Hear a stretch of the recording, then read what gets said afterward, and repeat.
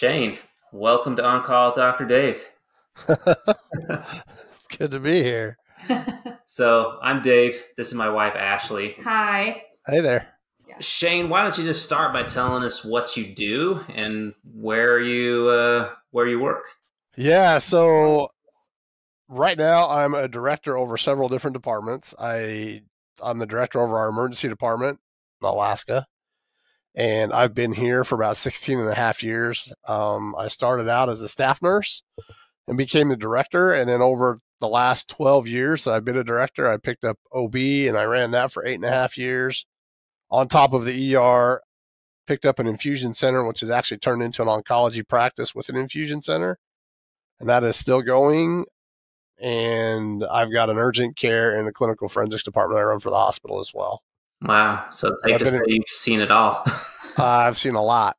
Now, you have the unique experience of living in one of the last frontier, Alaska. So it's, people talk about the Wild West, and I feel like that doesn't apply to most of the West anymore. The West is urbanized and everything's, people don't really see wildlife, or they see a fox or a coyote every once in a while. Like, oh, that's wildlife. But you're in Alaska, you see real wildlife. And before the podcast, we were talking, I'm curious if you've seen any specific animal attacks, bear or moose, stuff like that. And you said you had, so I'd love to hear those stories. We can talk about whatever else you want to, but I really want to hear those moose and bear stories. The moose and bear stories? Well, if you look at national news lately, the hospital I used to work at up in Anchorage is Providence.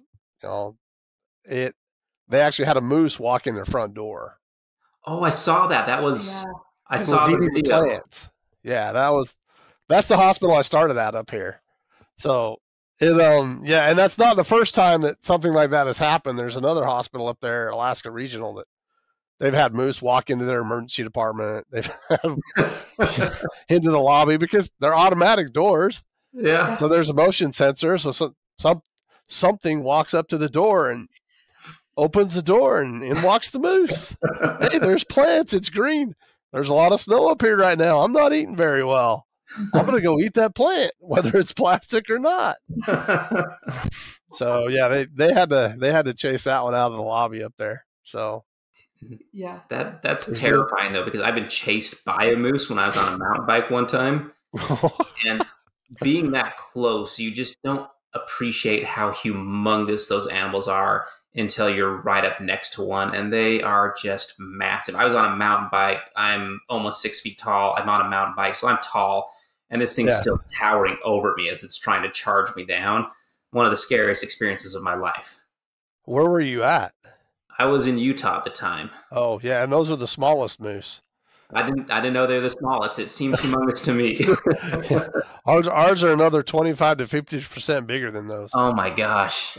So, and they're all over the place, especially right now. They're all hungry because there's snow everywhere. But they could be very terrifying. Have you had people come in after moose attacks or after bear attacks? What does that look like? What are those patients' experiences? Yeah, so I haven't physically taken care of moose attacks. I know we actually just had one in here at our hospital not that long ago. But there was one up in Anchorage where a guy got stomped by a moose and actually killed. That's still up at Providence, I think then. So, I don't know, 15, 20 years ago. 18 years ago probably. But as far as bear attacks go, yeah, I've dealt with several of those. As a matter of fact, we had one that ended up on the front page of the paper where me and a coworker were able to admire our poor skills at cutting hair because we had the guy, the individual was basically scalped. And he was out fishing, as you do up here in Alaska, out on the salmon stream. And he's fishing by himself, which is never the smartest idea when it's salmon season. And hadn't been catching anything, kind of back in the woods a little ways. And mind you, it's not very far from the road where he was, but it's far enough. I mean, Anchorage has got bears all over town. I think they at one point tracked 9 different grizzly bears right off of a main thoroughfare. Mm-hmm. And so Soldotna's got them we've got some in town as well. We've seen brown bears in town, but they're not as prevalent. But once you get out to the outer reaches, they are. Anyway, so he was not far off a road, in the woods, fishing, didn't catch a fish, heard something behind him, went back into the woods, and lo and behold, there's a bear that grabs a hold of him, tears up his scalp. We could have used your skills, to sew him back together, but he basically got scalped, and they talk about their head getting crunched on, and, there's stories all over out there about people getting attacked by bears, and how eerie it sounds, and, kind of in disbelief and shock that the bear's like grabbing your head and kind of swinging. Luckily for him, it didn't really puncture anything. Like I said, it tore up his scalp. He required a bunch of stitches. In the ER, we had to make sure to clean stuff up, and he had a pretty good head of hair when he started.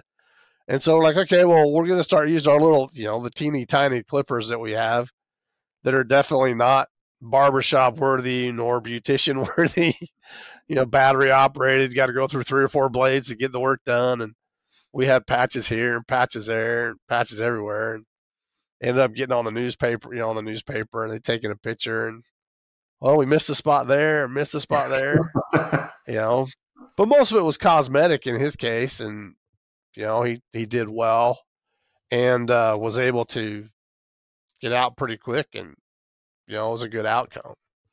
Wow. And so just shaving just prior to suturing, just to clean and to get things cleaned up. And then I think he's on antibiotics for a little bit because it is a bear attack, and it is, big lacerations. And so they cleaned him out, had to put his scalp back together. But it's pretty eerie. You walk around the woods out here, and at least most of the time you can hear them. It's not like in Texas where a snake's just going to reach up and bite you if you get too close to it. You have no idea where it came from or what it was, or a scorpion in your shoe or something, You can at least see our moose and our bears for the most part. They're not too subtle. That's true. Our copperheads like to hide out, and then they bite you at the last second, or scorpions just get underfoot and then sting you. So you're right. Your creatures at least make a little bit of noise.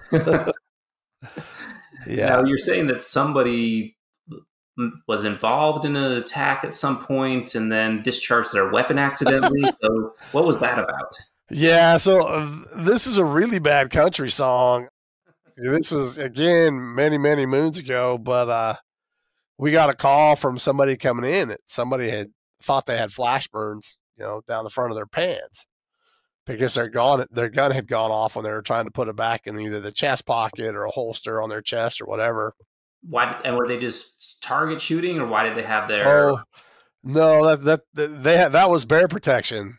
Okay. And so that's how it started on my end. And then once the individual, once the guy got to the ER, we started asking what happened. And, he shows up for triage, and we bring him back to a room. And what happened? He's like, well, I think I've got flash burns. My gun went off. It did go through my waders. I'm like, okay, well, let's get you back in the room and check it out. Well, I'm like, so tell me the story. What happened today? Like, what's going on? Yeah. And he's like, well, it started this morning. I went to work. Everything was going okay. I got a good night's sleep. Got to work and saw the boss, and the boss was like, yeah, well, we're going to cut you loose, so I'm firing you, grab your stuff, pack up, get out, type of a thing. And, that sucks. A lot of us have lost jobs, especially the last few years. So that's kind of a rough deal. He gets home and finds out, kind of walks in on his girlfriend who's packing her bags, and finds out that she's leaving him. Oh, and I don't know how long they had been together. Louise. It is. And so, that sucks even worse. He's like, well, screw it. I'm going to go fishing. And again, this is the height of salmon season. So he comes down to the river that's fairly famous, and he's fishing. Well, it does get dark in the summer here, and especially if you have some rain. And I think it had been raining that day. And so it was overcast, and he's in the river fishing for salmon, not a big deal. And here's this bear coming behind him. And it's very common for a lot of Alaskans to carry guns. Whether it's bear protection or human protection, either way, we pack a lot of guns. You see them everywhere. It's not a secret. And there's a lot when you're fishing because they're worried about the bears. Well, yeah, he had a 357 in his pocket or in his holster, and he hears this noise behind him. And he's probably 2, 3, 4 feet out in the water, and the bear's up on the shore, and he turns around and there's a bear. It's a big old brown bear, and he pulls his gun out in case the bear charges him. And as is obvious, you're going to have an adrenaline rush. And the bear saw him, and he saw the bear, and the bear's like, I don't want anything to do with this, and the bear took off. Well, in the middle of all this, he's like shaking, the adrenaline's pumping, going crazy. So he turns around and starts fishing again, but he's got to put his gun away. And so I don't remember if it was a chest holster, or if waders typically have a pocket that you can put stuff in that's on your chest. Well, he went to put it back in that. And in the process of reholstering or, putting away his weapon, he pulled on the trigger. And the trigger was going, and straight down. The gun was pointing straight down the middle. Mm-hmm. And so he couldn't really feel much. He knew he had shot something, wasn't sure if it had hit anything. And that's what he presented to the ER. And he had self-medicated with, some pills and a little bit of alcohol on his way in, probably more than anything to wean off the adrenaline. And wasn't really hurting him at all. And he's like, I think I've just, and so now I enter the story at triage and bring him back and get him into a room. And he's like, the gun went off. I don't think I hit anything. I think I've just got flash burns. I'm like, well, let's get your waders and your pants off and let's check out and see what happened. And so peel his waders off. Yeah, there's definitely a hole where you really don't want there to be a bullet hole. Oh, geez. Pull his jeans down, and there's still a hole there too. And get his boxers down. And the guy's like, so what do you see? And these are my words. I said, yeah, sorry, mate, you got him. And he had shot himself through the shaft of the penis. Oh, jeez. And so, you feel bad for the guy because he's not doing anything wrong. And he's just out having a good time fishing after he'd had a really bad day at home. That's so much worse. You lose your job, you lose your girlfriend, and then you shoot yourself in the penis. It's like, I don't think you can write a country song any worse than that. No. I don't think that song will get much airplay. I think people hear it once and never want to hear that song again. Exactly. So was there enough to reconstruct? So that's the interesting piece, is because it was such close proximity, the bullet didn't have a chance to do anything.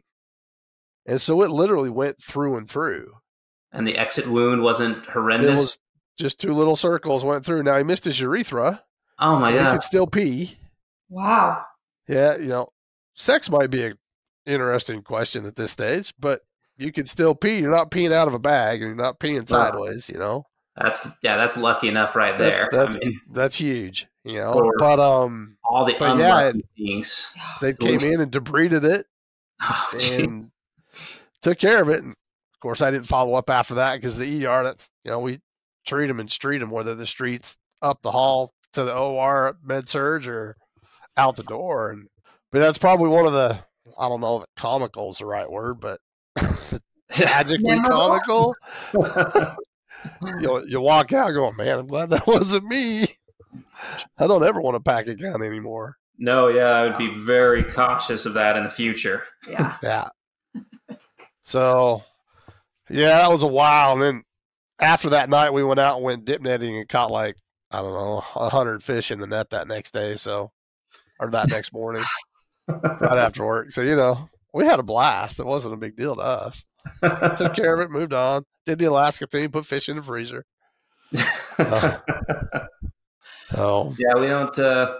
Texas, there's a lot of people that carry guns, but I've yet to have somebody get shot there. Although I do facial surgery, so there's probably stuff like that happening. I just don't know about it. Thankfully. Yeah, we've had plenty of the GSWs to the face. I mean, suicide stuff, and that's a lot of what we get here. Obviously not the gang stuff, the knife and gun club, so to speak. And most of our gunshot wounds they're hunting parties or somebody's cleaning a gun. I know I had one time where a couple of old guys were out hunting for moose out in the woods, and one was walking single file in front of the other, and he happened to trip over a stick and leaned forward. And behind him, I don't know why he was carrying his gun this way, but his buddy shot him in the back. His trigger got caught on a stick and shot him. And how the angle was just perfect enough to where it went in and rode up his rib cage and popped out about his shoulder, and it didn't go Wow. inside, didn't hit any organs. It just stayed superficial, and guy came to the ER, got checked out. I think he was gone in an hour, hour and a half. Wow. Lucky people up there in Alaska. Jeez. Well, do you remember a few years ago when Dick Cheney was out shooting and he got one of his friends with the buckshot? A year or two after that, I was taking care of a patient, very similar situation, out bird shooting, so it was bird shot, and one of his friends got him in the face, and so he came to see me, and he says, "Yep, I got Dick Cheney'd." And it's just, here's this guy that just got shot in the face, and luckily it missed his eyes, important structures, so it's just me spending a couple hours getting out a bunch of bird shot out of his face, but I just never forget that, getting Dick Cheney'd. Getting Dick Cheney. That's kind of funny. Yeah, we've had a few of those up here. We had, at one point somebody shot somebody through a shower. They were cleaning the gun out on the bed in the hotel room. The gun went off through the wall. Wow. Hit the guy in the shower. That caused some pretty big problems with the guy that got shot. I think it caused problems for both of them, honestly. But yeah, a lot of our injuries are due to people cleaning their guns. Ankles getting shot up, hands getting shot up. It's so for the most part we get it kind of stabilized and taken care of, and I think most of them do fairly well. Like it's typical, but nothing too exciting from the Knife and Gun Club. Yeah, we one thing you learn is that humans make poor choices sometimes, and just not checking your weapon before you clean it, not doing the appropriate protocol. I do a lot of rock climbing, and every serious rock climbing injury is purely human error. Yeah. The gear is great. The gear is not going to fail, but somebody loops a rope wrong or doesn't tie the knot right, or just a quick little error. So I'm a big fan of double checking everything. Yeah, there's the famous ER phrases. What made you think that was gonna be a good idea? Or the proverbial, "Hey, hold my beer." Yeah. While I go do something stupid, So yeah, there's that stuff. Kind of another bear attack story. Like I said, it gets dark and drizzly sometimes in the summertime, and there's bears on the river. So if there's a river that's got salmon in it, there's going to be bears down there. Mm-hmm. And for the most part, they don't bother you. Like I've been fishing in the middle of the river and literally look up as I'm changing my fly, and there's a bear 10 feet away from me. My wife is on the bank, obviously not telling me there's a bear 10 feet in front of me, because I look up and I'm like, where did you come from? And the bear got out of the way. I stayed out of his way. And so in this situation, somebody wanted to go see a bear. And they went to a place that's kind of a canyon, even darker. It was drizzly again. And, you don't go out after dark on a salmon stream if you don't have protection or a group without that protection, because you might run into a bear. And sure enough, this person was down on the riverbank and found a bear. I think they got closer than they wanted to, and it chewed up her head a little bit, broke one of her arms, mostly puncture wounds, but when they grab a hold, they broke structure, But again, it's more like just staying aware, kind of to your point of paying attention, double checking, paying attention to detail, tie the knots right, be aware of where you're at. And yeah, they're big brown fuzzy things, but it's not like watching the commercials or the movies on TV. Like Yellowstone, you don't go pet the buffalo. We see plenty of, what happens there. Well, you don't try to find a bear on a river either without having a bunch of people with you. No, I think people have gotten disconnected from nature. I don't think the modern person understands nature doesn't care. Yeah. It's not warm, it's not fuzzy. I follow an Instagram account called Nature is Metal, and it Uh-huh. basically just proves that point over and over. It's just nature's wild. I mean, even things that are omnivores or like herbivores, they will protect their own. They will, like a Uh-huh. moose, it'll stomp you dead if you're not careful. It'll run you over. We had a moose out behind our house. My son was probably 7 and my daughter was 4. And they got outside and there was a moose. It was acting aggressive, put their ears back, ran toward him. My son had taken an outdoors class and said, if a moose is charging, you get behind a tree. Well, there weren't any trees close to where we were, so we went and hid behind the 4x4 post of our lean-to attached to our shop. And so you got telling his 4-year-old sister, just get behind me, get behind me. As here comes this big moose, getting ready to charge at a 7-year-old, and they're big. And my wife saw it and got out there and beat a pan around and scared the moose off. But they're big and they're dangerous, and it doesn't matter if it's a moose, it doesn't matter if it's a bear. Down there, it's we got mountain lions down in Idaho and Utah, got moose, and you got some black bears down there too. It's definitely wild up here, and there's things you have to pay attention to, and you don't want to get hurt out in the middle of nowhere. Yeah, we're only top of the food chain because of our technology, but hand to hand, person to animal, we lose. I mean, every time. I've seen people get messed up to kind of come to the ER just because of a house cat got angry. So, yeah, a little 10-pound house cat will mess you up, let alone a wild creature. That's definitely the case. So yeah, they're not forgiving either. No. They'll mess you up quick. You can deal with humans. You can fight a human off, but once a bear gets going, nothing you can do. Yeah, you just curl up in the fetal position with a brown bear and hope it doesn't grab you by the neck and shake you all over the place. Oh. Now, when you look back at just different jobs that you've had in nursing, managing things, we've focused some on the animal attacks and some of the gun stuff. But any other cases that just stick out to you, or moments that you find yourself telling people over and over about? Yeah, I had one, years ago, and it was a teenager that came in, and I still to this day remember them walking through the doors of the hospital saying, "Oh yeah, that looks like the flu." And they walk in, and I was on the critical care side. That was where my assignment was, and they had put this young lady in kind of the subacute phase where, yeah, you're sick, you got general malaise, your flu-like symptoms. It's usually not going to be anything. We're going to maybe do some lab tests and X-ray, send you home.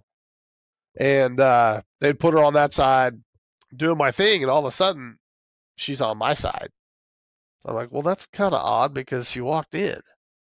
And what had happened is they'd done some blood work, and she had elevated potassium, like, I don't know, 6.3, 6.2, which is very high. And before too long, she codes. And she started, decompensating. And we were all there in the room when it happened. And, you work on a teenager who looked fairly normal when they walked in the door. Come to find out, they had a hematologist down in the lab looking at a smear. Ended up sounding like it was like leukemia, an acute leukemia patient. But she coded on us, and we were not able to get her back. And it wasn't we all ER nurses, we're all pretty rough and tumble. We can handle the hard stuff. We see a lot of that all the time. But at this stage, the parent told us to stop because that individual had been in there. They could see what we were doing. They knew we had done everything that we could. They knew that it was over, and they gave us the permission to stop. And that was kind of surreal in that situation because it's usually us that are calling that shot. Particularly the doctor and the nurses. And a lot of times they'll stop and say, okay, we're not getting anywhere. Does anybody else have any suggestions or recommendations or ideas about what we can do here before we call a code? And in this case, we were just going because you tend to go longer on kids. Doesn't matter if they're 5 or 15 or 20 or 30, they're young people. They got a life ahead of them. And, the parent called it. She's like, okay, you guys can stop now. It's okay. And she was there. She saw the entire thing, the entire process. Saw the daughter lose a heartbeat, saw us start CPR, saw us put in central lines, saw us do all of this stuff. And she called it. And all of us you kind of have a pause when it's over, kind of look at each other, you kind of swallow stuff and say, okay, in your mind, you're going over, did I do everything I needed to do? Was it a good case for me? Do we follow the process? You're kind of going through the technical aspect of your code right in the immediacy of the aftermath. And then the parent called their spouse. And while they're on the phone, they're talking, and they said, yeah, we lost her. And the room vacated immediately of healthcare staff. The parents stayed in the room. We were gone, and we were all crying. And to this day, I can still walk through that entire scenario from literally seeing that individual walk through the front doors of the ER, get put in their room originally, and then I remember the code and then everything that happened after that. And it's one of those cases where you ask why. This makes no sense because you probably got somebody 3 doors down that's crying for an egg salad sandwich or a turkey sandwich, and they could care less that you're running a code 3 doors down. They just want a sandwich. But yeah, that was a tough one, and there are things you do to debrief. This was before we debriefed. We didn't really believe in debriefing back then. We probably should have.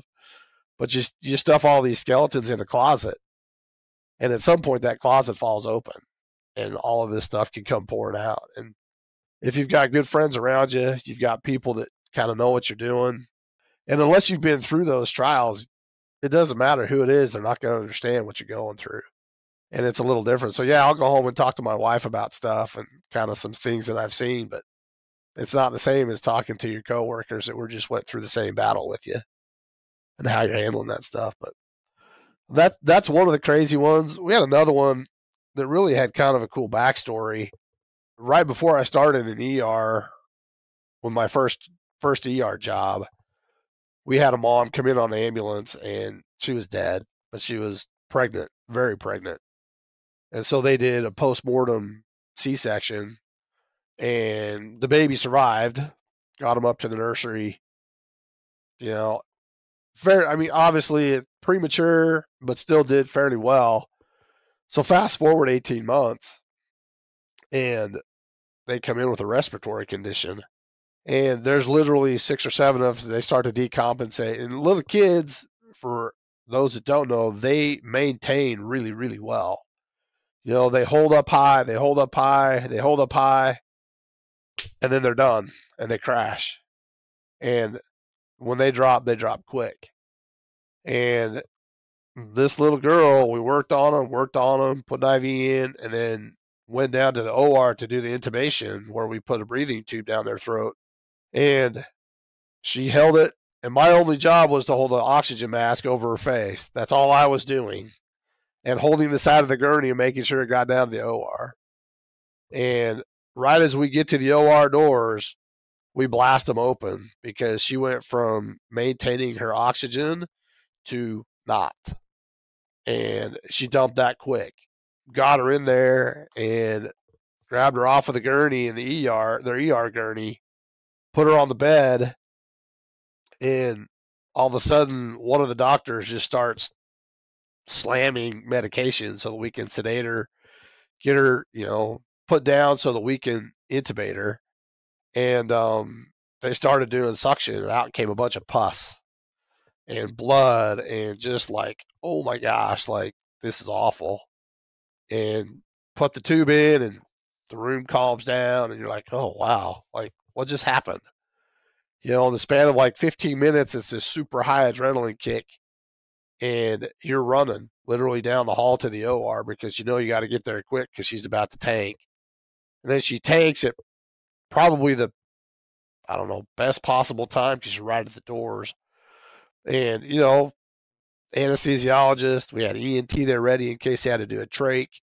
It was just a super high intensity situation that everybody was trained. You did your job, you did it right, and we got the kid taken care of. But again, it's one of those stories that it's kind of surreal because it happens so quick, and then you go back and look at it. You still remember conversations in the room at the bedside before all this stuff happens. You remember all the people and where they sat in the OR as you got there and where you were, and it just sticks, and that was a happy ending. We did our job. We kept them alive, the proverbial they didn't die on my shift type of a thing. And so, that was the same kid that was taken out of the mother that had passed away 18 months before. And 18 months before. I think she was 18, 20 months old at that stage. Yeah. And do you remember what happened? Like, why was there pus? Was there... she had what they call bacterial tracheitis. So there was just an airway infection that I haven't seen since. That's my first and only case of that I've seen. And it's just, it's crazy stuff. You just don't, you'll see stuff once and then you don't ever see it again. It is interesting to hear you talk about one story that didn't end well and the story that did end well, but they're both traumatic. Like, it doesn't really, just because something ends maybe on a positive note, didn't make the experience less traumatic to go through, because sometimes we'll just dismiss that because there was a happy ending, but that's a big roller coaster ride to remember and to have, So thank goodness it was a good outcome, but you still carry that. I got out of that one, versus the patient you get up from the bed and put them on the bedside commode and, they go to poop and all of a sudden like, oh, I don't feel good. Or you hear the phone ring out the desk and you're like, oh, that's not a good call. I know that's going to be bad. And you get the guy back in bed and sure enough, he codes on you. Moral of the story, don't ever let somebody poop. If they've had chest pain, that's usually a bad sign. Yeah, it takes more effort than you'd think, especially for people that are unhealthy to begin with. Yeah, literally, you killed yourself in certain situations, on the toilet. But yeah, back to the trauma. We tell people here all the time, and even in the oncology department, we see things that people shouldn't see. And I'm sure Dave, you do too. When you're back in the OR, whether it's picking pellets out of somebody's face or whatever the case may be, there's just stuff that we see that people shouldn't have to see. But that's our job, and that's I still love trauma. I still love STEMIs. Those are my two favorite things to deal with in the ER. It's good pictures and lots of procedures usually, and interesting stuff, and you got to use your brain, So I guess kind of a funny story. We had a guy come in. I don't even remember what he came in for, but I had to take him over to CAT scan. And he was this kind of aggressive personality. He was a little bit off, and you could tell. And so we got back over to CT, and he looks at me. He's like, "Can you take it like a Marine?" And I'm like, "What? Can I take what like a Marine?" He's like, "Can you take it like a Marine?" And I'm like, "Huh?" And out of nowhere, a full-on open hand slap to the face. And then he looks at me. He's like, "You can take it like a Marine." And I'm like, what just happened? Just out of the blue. I don't know of anybody probably in medicine anymore that hasn't been assaulted at least once. Yeah. Or it's a close call where somebody attempted, but they at least avoided it. But, we try to give people grace because they're having a bad day or they're in an abnormal situation or they're not in their right mind. But it's still scary. That stuff sticks with you too. And then you're always a little on edge after that with every patient afterwards, or a situation that reminds you of it. You're just not quite as comfortable in that situation. Some things are good. You learn to be closer to the door. You learn to position yourself, or if you get that kind of red flag thing where you're not feeling comfortable, maybe you involve somebody else earlier. But it just kind of takes away a little bit of comfortability. Yeah, just you really just want to give people the benefit of the doubt and be there to help them and to care for them. And then, but there's that little piece in the back of your head where it's just like, oh, you gotta be on guard, which it does. It makes you jaded a little bit. Makes you jaded. Yeah, I guess that's a good way to makes you a lot jaded. Yeah. Those of us, and it happens across the board in nursing. It's not just the ER, the ICU gets it, OB gets it, oncology gets it, and it's hard to go back to that. I've had friends that have been stabbed by patients, out of the blue, and you're like, where did that come from? Especially after you've had a good rapport with people. And it does, you end up losing faith in humanity in some respects, because I'm here to help you. You came to me. I didn't invite you to my hospital. I didn't send out an RSVP. You can't call and make appointments where I work. You just show up. We're doing our best to help you out. And some of that is some people aren't in their right mind, and so they can't make those decisions for themselves. But it does get hard, to your point. A little bit of that, for lack of a better term, innocence goes away, and you're never the same again. There's always that edge that's there that doesn't go away. But I think, people are becoming more aware of that. Hopefully we'll have some situations in place to help people. Like you said, we used to not do debriefings. Somebody would die traumatically in front of us, and we would just go back to work, and nobody would ever talk about it ever again. And now they get us together. We talk about it. They ask us how we are. So some things have improved. I remember the first person that died when I was just an EMT, first patient I did CPR on, person died, and then just everybody just went about their life, and just everybody left the room and went back to work, and where they're laughing, talking about their weekend plans, and I'm just freaking out in the corner because there was a person that was alive. Now there's a person that's dead, and everybody just moved on. And I think in today's day and age, I would have been like, well, Dave's new here. Somebody just died. Let's bring Dave to the side. Let's talk to him about his experience and make sure he's doing okay. But we didn't do that back then. And it's like, hey, there's somebody needs stitches in room 4. Go take care of that. Let's do this. Somebody needs this. And it's just, and then nobody talked about it. Not even at the end of the shift. It wasn't like, hey, let's talk about it. It was just, okay, see you tomorrow. Everybody show up. Don't call out sick. We need to be here. I trained with a great group of nurses up at the hospital I started at up here, and I couldn't have asked for a better situation. I was treated as an equal from the time I walked on the floor, even though I've been a nurse for a year and a half, and I had helped cover in the ER a little bit, but I hadn't really worked on ER patients. I'd go down and manage held patients for a telemetry unit, and then I would go ask if I could help out. And that's what got my foot in the door. But when I got there, they put me into every situation. They let me make mistakes on my own. They let me learn on my own, but they didn't hang me out to dry. And they would pull me aside. It's okay, next time, maybe look at it this way instead of that way. And, not everybody has that experience. Not everybody gets that opportunity. And I had probably 10 or 12 nurses that I look at, I still remember fondly. Some of them are dead at this stage because I've been a nurse for 20-something years now.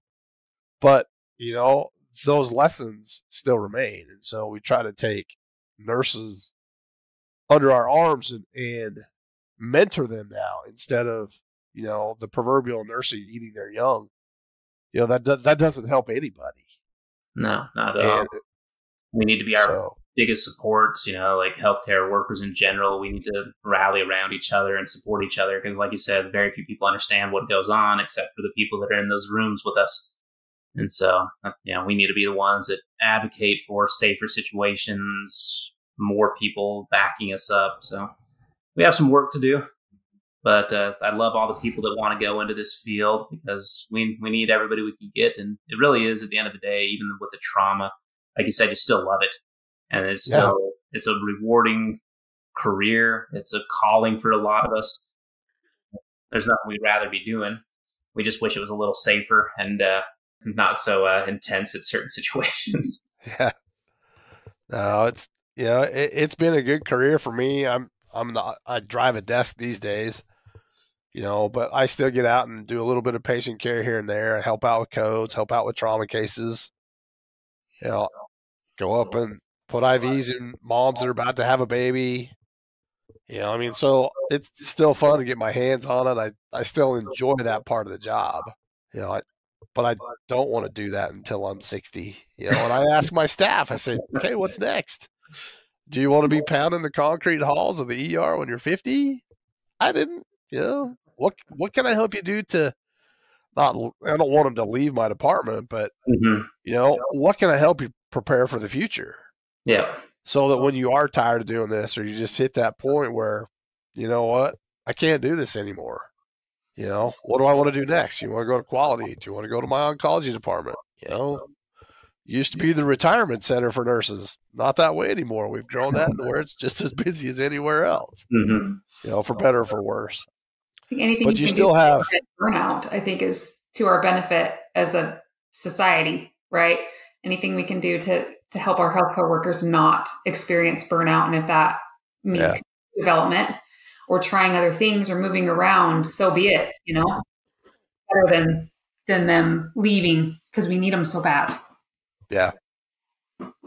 Yeah, I agree. But then you have the good stories, and I'll kind of finish up on this one. We had a call from an ambulance. There was a kid playing around a construction site and slipped down a hole, and there had been a piece of broken PVC sticking up out of the ground. So, and literally this kid impaled himself right next to the rectum up into his colon. And he's a teenager up here all by himself, working for a family friend or relative, whatever it was, for the summer, and just happened to be out doing stuff by himself. He wasn't horsing around, wasn't doing anything stupid. He just got too close to this hole, and I think the sidewall slipped, and that happened to be there. But his mom was, 4 or 5 states away, and when you're 4 or 5 states away from Alaska, you're not going to get up here fast. No, not at all. Not hop in the car and drive 2 hours. And, you talk to the kid and you say, okay, these are your options. These are the possibilities. Because of the injury, you probably perfed your intestine somehow. And so what they're probably going to have to do is disconnect it, bring it to you outside of your stomach, and you're going to poop in a bag for a little while. Let all of that stuff heal. And then in 6-8 weeks, you're going to go back to the operating room. They'll put it all back together, and provided everything works out good, you'll be just fine. You're not going to know the difference. And this kid was absolutely terrified through the whole thing, Yeah, understandably. Yeah. IV start. I'm here all by myself. Where's my mom at? So part of what we did was we got mom on the phone, and she's terrified. She's scared because her kid's hurt. He's hurt pretty good. Got to go have this kind of a big operation. In some ways, we kind of simplify it to make it not sound that risky and that big of a deal, but it's a pretty big deal when you're going in and taking the intestine and making a colostomy, and then you got to put it back together later on. Aside from the body image and all of the other things that people go through with that kind of a procedure. So I had the mom on the phone, and I had the kid on the phone, and you're able to build those relationships in a short amount of time, provided that you allow it to happen. As ER nurses, I tell people I've lived on yes, ma'am, and yes, sir, and no, ma'am, and no, sir for my entire ER career. There are very few people that I still call by their names after I've taken care of them, unless they're like friends or whatever. Because the goal is to not make that connection. You're still a good nurse, and you're still compassionate and empathetic and technically smart and competent, but you don't develop those relationships because they break that fast. You want them in, you want them out. You don't want them wanting to stay there. And so in this case, I was able to talk to this mom from several thousand miles away, and she's crying, and the kid's crying, and trying to put it, it's like, it's okay. We've got good surgeons. We've got good doctors. We've got good people here. We'll take really good care of your son, I promise.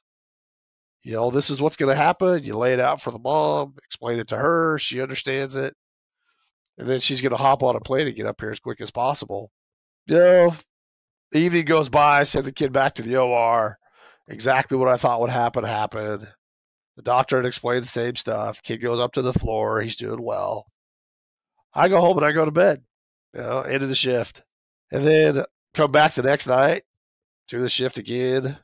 Somebody yells at me, says, "Hey, there's somebody out front that wants to talk to you." Actually, I think this was 2 days later. So I'm going, "Well, who wants to talk to me?" And they told me the person's name. And I'm going, "Well, the only person by that name I know is up in Acres right now. I don't know anybody by that name." So I, whatever, walk out. And as the doors open, here comes this person that I have never seen before. And he just puts me in this bear hug that I'm like, "Oh, hey." And then it dawns on me who it is. It was the mother of that patient that I'd taken care of a couple of nights before. And she's crying. And I'm like, "You're okay. It's all right." It's awkward kind of a deal, you know? And she was so grateful for the time that got spent and for the explanation that was given and the reassurances, you know, because as a mom from a long ways away and now being a parent, I could imagine that happened to one of my kids. And you have to rely on complete strangers to take care of them. She was so appreciative, you know, that she took the time to come find me. She remembered my name, which, you know, usually doesn't happen unless, you know, you don't want it to. It's when they really remember your name. You know, and so times like that, it makes it worth it. You know, it makes you want to come back and say, "Okay, I did something good today besides give somebody a turkey sandwich," you know, or deal with some psych patient that I have very little tolerance for, or I got yelled at or spit on or peed on, or somebody threw poop at me that day, you know, whatever, you know, and you get these times where a little bit of you opens up and you're able to develop that relationship. And that's the reward that you get. Have I heard anything from them since? No. Do I expect to? No. But I knew that I did my job and I knew I did it well and I knew that it got recognized and it made a big difference in that family's life. And that's the stuff you come back for. Yeah, there's the adrenaline rush from the trauma and the STEMIs and your critical care patients. But as an ER nurse, you just don't get many opportunities like that. No. And they go a long, long ways. And it's been 13, 14 years ago. And kind of like that code with that teenager that walked in, I remember almost everything about that room. I remember the conversation. I remember where the mom was when the doors opened up and she come running at me. You know, so it's really cool that the memories we get. It's tough the stuff that we have to see, but most of us put ourselves in that situation because we want to do it. You know, it's not nobody's twisted my arm behind my back to make me go work in the ER. You know, I applied for that job. I did all the training. That's what we're trained to do. We're trained to deal with that stuff. Yeah, And definitely. that's the fun part. Yeah. It's a great story to wrap things up on, kind of summed everything up. So I appreciate you coming on, Shayne. Appreciate you for what you do and all the patients you've cared for over the years. And thank you for sharing your stories with us. I appreciate it. Yeah, it's been a pleasure. And if you ever come back to Alaska, give me a ring.